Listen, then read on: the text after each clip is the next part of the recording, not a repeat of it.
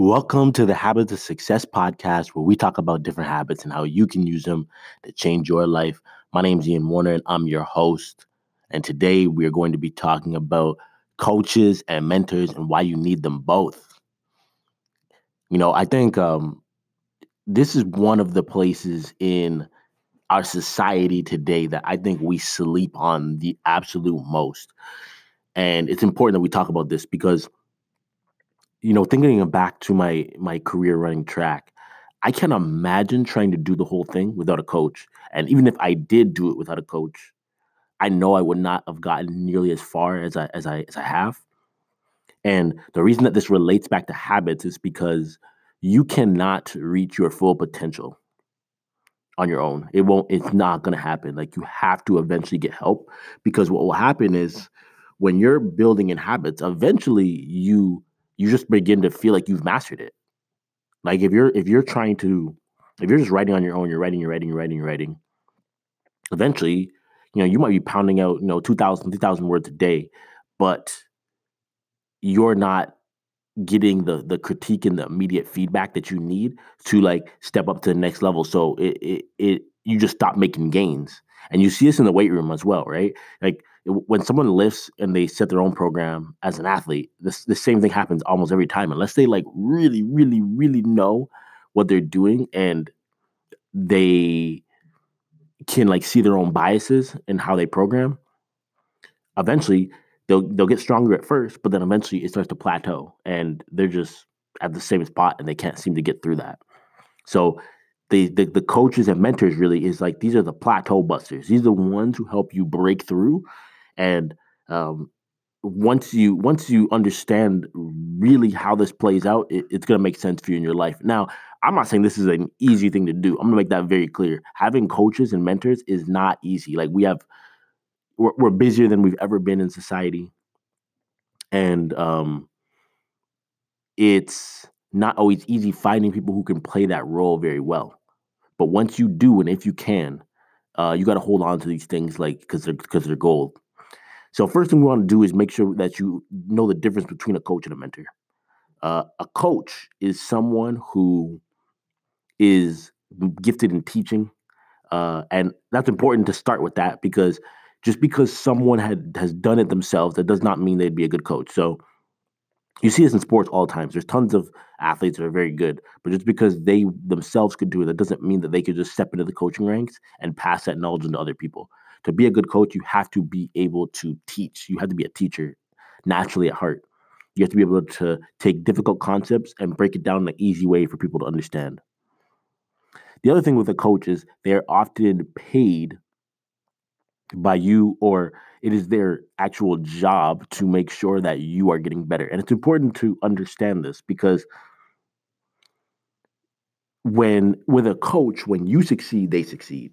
And that's not the case for a mentor. Like, a mentor might take on the attitude, but they don't need you to succeed. Whereas a coach, like, when I think back to being at Iowa State, it was in my coach's best interest to help me run fast, because then he gets that accolade. It's mutually beneficial. Now, when you move into mentorship, one of the big differences is that a mentor is doing it. Like, they're in the trenches with you, and but they're just ahead of you, and usually preferably by like 10 years. So if you are an entrepreneur and you get a mentor, then you have a mentor that has been doing it 10 years longer than you. And for the most part, they're still in those trenches with you. Like, they still are running their own business, and they don't really need you to succeed. Like, it doesn't, like, they're doing it, they're helping out of the good of their heart, but their money, their success is not is not counting on you to succeed. It doesn't really make a difference. Like, yes, they want you to succeed, but if you don't, or you stop listening to them, they're fine. They'll just continue on doing what they do. I think another important thing with a mentor is that they are often just gonna give you like the diehard truth. Like, they're not here to like spoon feed you information and to make you feel good and bubbly. Like, that's not how mentors. Like, a good one anyway. A good mentor is just gonna tell you, that sucks. They're just gonna give it to you straight up. They're gonna be very quick because they're busy themselves, because they have been successful in their field, so they don't have a ton of time. They have a busy schedule that they maintain.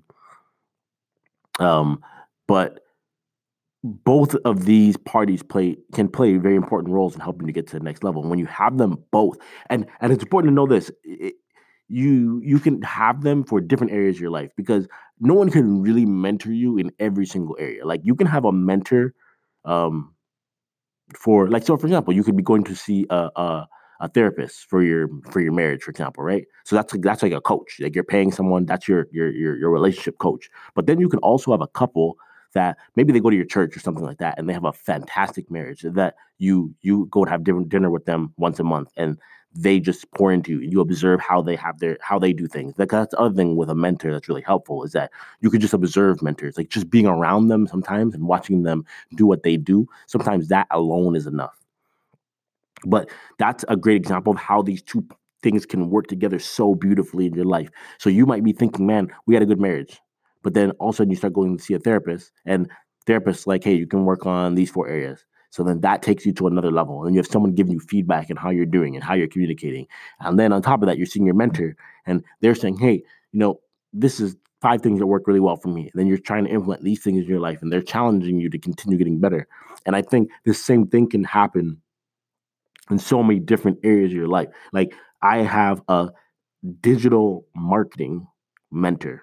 I have a spiritual mentor, like my pastor at my church helps me to understand the word and dive in and get better in that area of my life. You can have, uh, mentors for writing. You can have mentors for business. Like you could, like the amount of things that you can find a mentor in. It really just depends on what you feel like you need help getting to the next level in. But it isn't easy to find them. It's not like oh, you just wake up one day and there's just 50 mentors waiting to give you all their time. It's not an easy thing. It takes time to do it, but it is something that is always well worth it. Now, in terms of coaches, I think coaching, think of it like someone getting a personal trainer. And the reasons why people get personal trainers. People get personal trainers because they need accountability, and it's hard sometimes to push yourself to that next level in the weight room. If you go to work out and you have a personal trainer and you're like, man, I'm not really feeling it. Some people easily can just quit, or if they get too confused and like, I don't know what to really do today. They just quit on the spot and they're like, you know what, this is a sign I should just go home. And they do. They go home. But when you have a personal trainer, you can't pull that off because one, you already paid them, so you're gonna lose that money. Two, that's what their job is. Their job is to make sure that you put in the work that you said you're gonna put in, and they coach you and they help you get through it. But then what you could do on top of that is have someone that you train with that is better than you. So when I was in college, um, when it came to like, I only started really lifting when I got to Iowa State, whereas a lot of the people at Iowa State, they had been lifting all through high school. So these guys were all way stronger than me. So one of my roommates was really good with like lower body stuff. One of them was really good with upper body stuff. So I just trained with them. And I made like they were like my mentors. Like they showed me the way. Like this is how you get this done. This is how you lift heavy. Um, and I love that. Like I already had the work ethic, but they showed me and pushed me and brought my lifting to new heights just because they were already so much better than me. So I want you to be thinking about this in your life, like seriously, like if this is an easy one to skip, but if you really want to get good at something, you really want to ball, you really want that challenge, get a coach, find some mentors, get a coach, find some mentors, get some coaches, find some mentors. Get someone who can give you that feedback. Get someone who can watch what you're doing and they can challenge you and show you how you can be better. Because what happens when you get really good at something, we've gone over this in the podcast, being a pro versus being an amateur, is that when you become a pro, when you become, becomes your thing, this is what you do. The difference between the pro and the amateur is that the pro seeks criticism. The pro needs to be critiqued constantly. Whereas the amateur, when someone's new, they are always seeking positive feedback. They just want someone to tell them, oh, you're great, you're great, you're great. Because that's what sustains you when you're younger. You're good at something naturally, and you're like, okay, this is going really well. So you keep going. But if someone gives you too much criticism, you just figure out, you know what, I suck at this, I'll just do something else. But the pro, oh no, no, no. The pro is very self-aware. The pro knows their weaknesses, and the pro is looking to be challenged and to continue that drive to get better and to continue finding new ways to kill out weaknesses. That's what the pro seeking. And the only way you're going to get that is through coaches, through and mentors, and people willing to pour in and help you to get to the next level. There's no other way on that.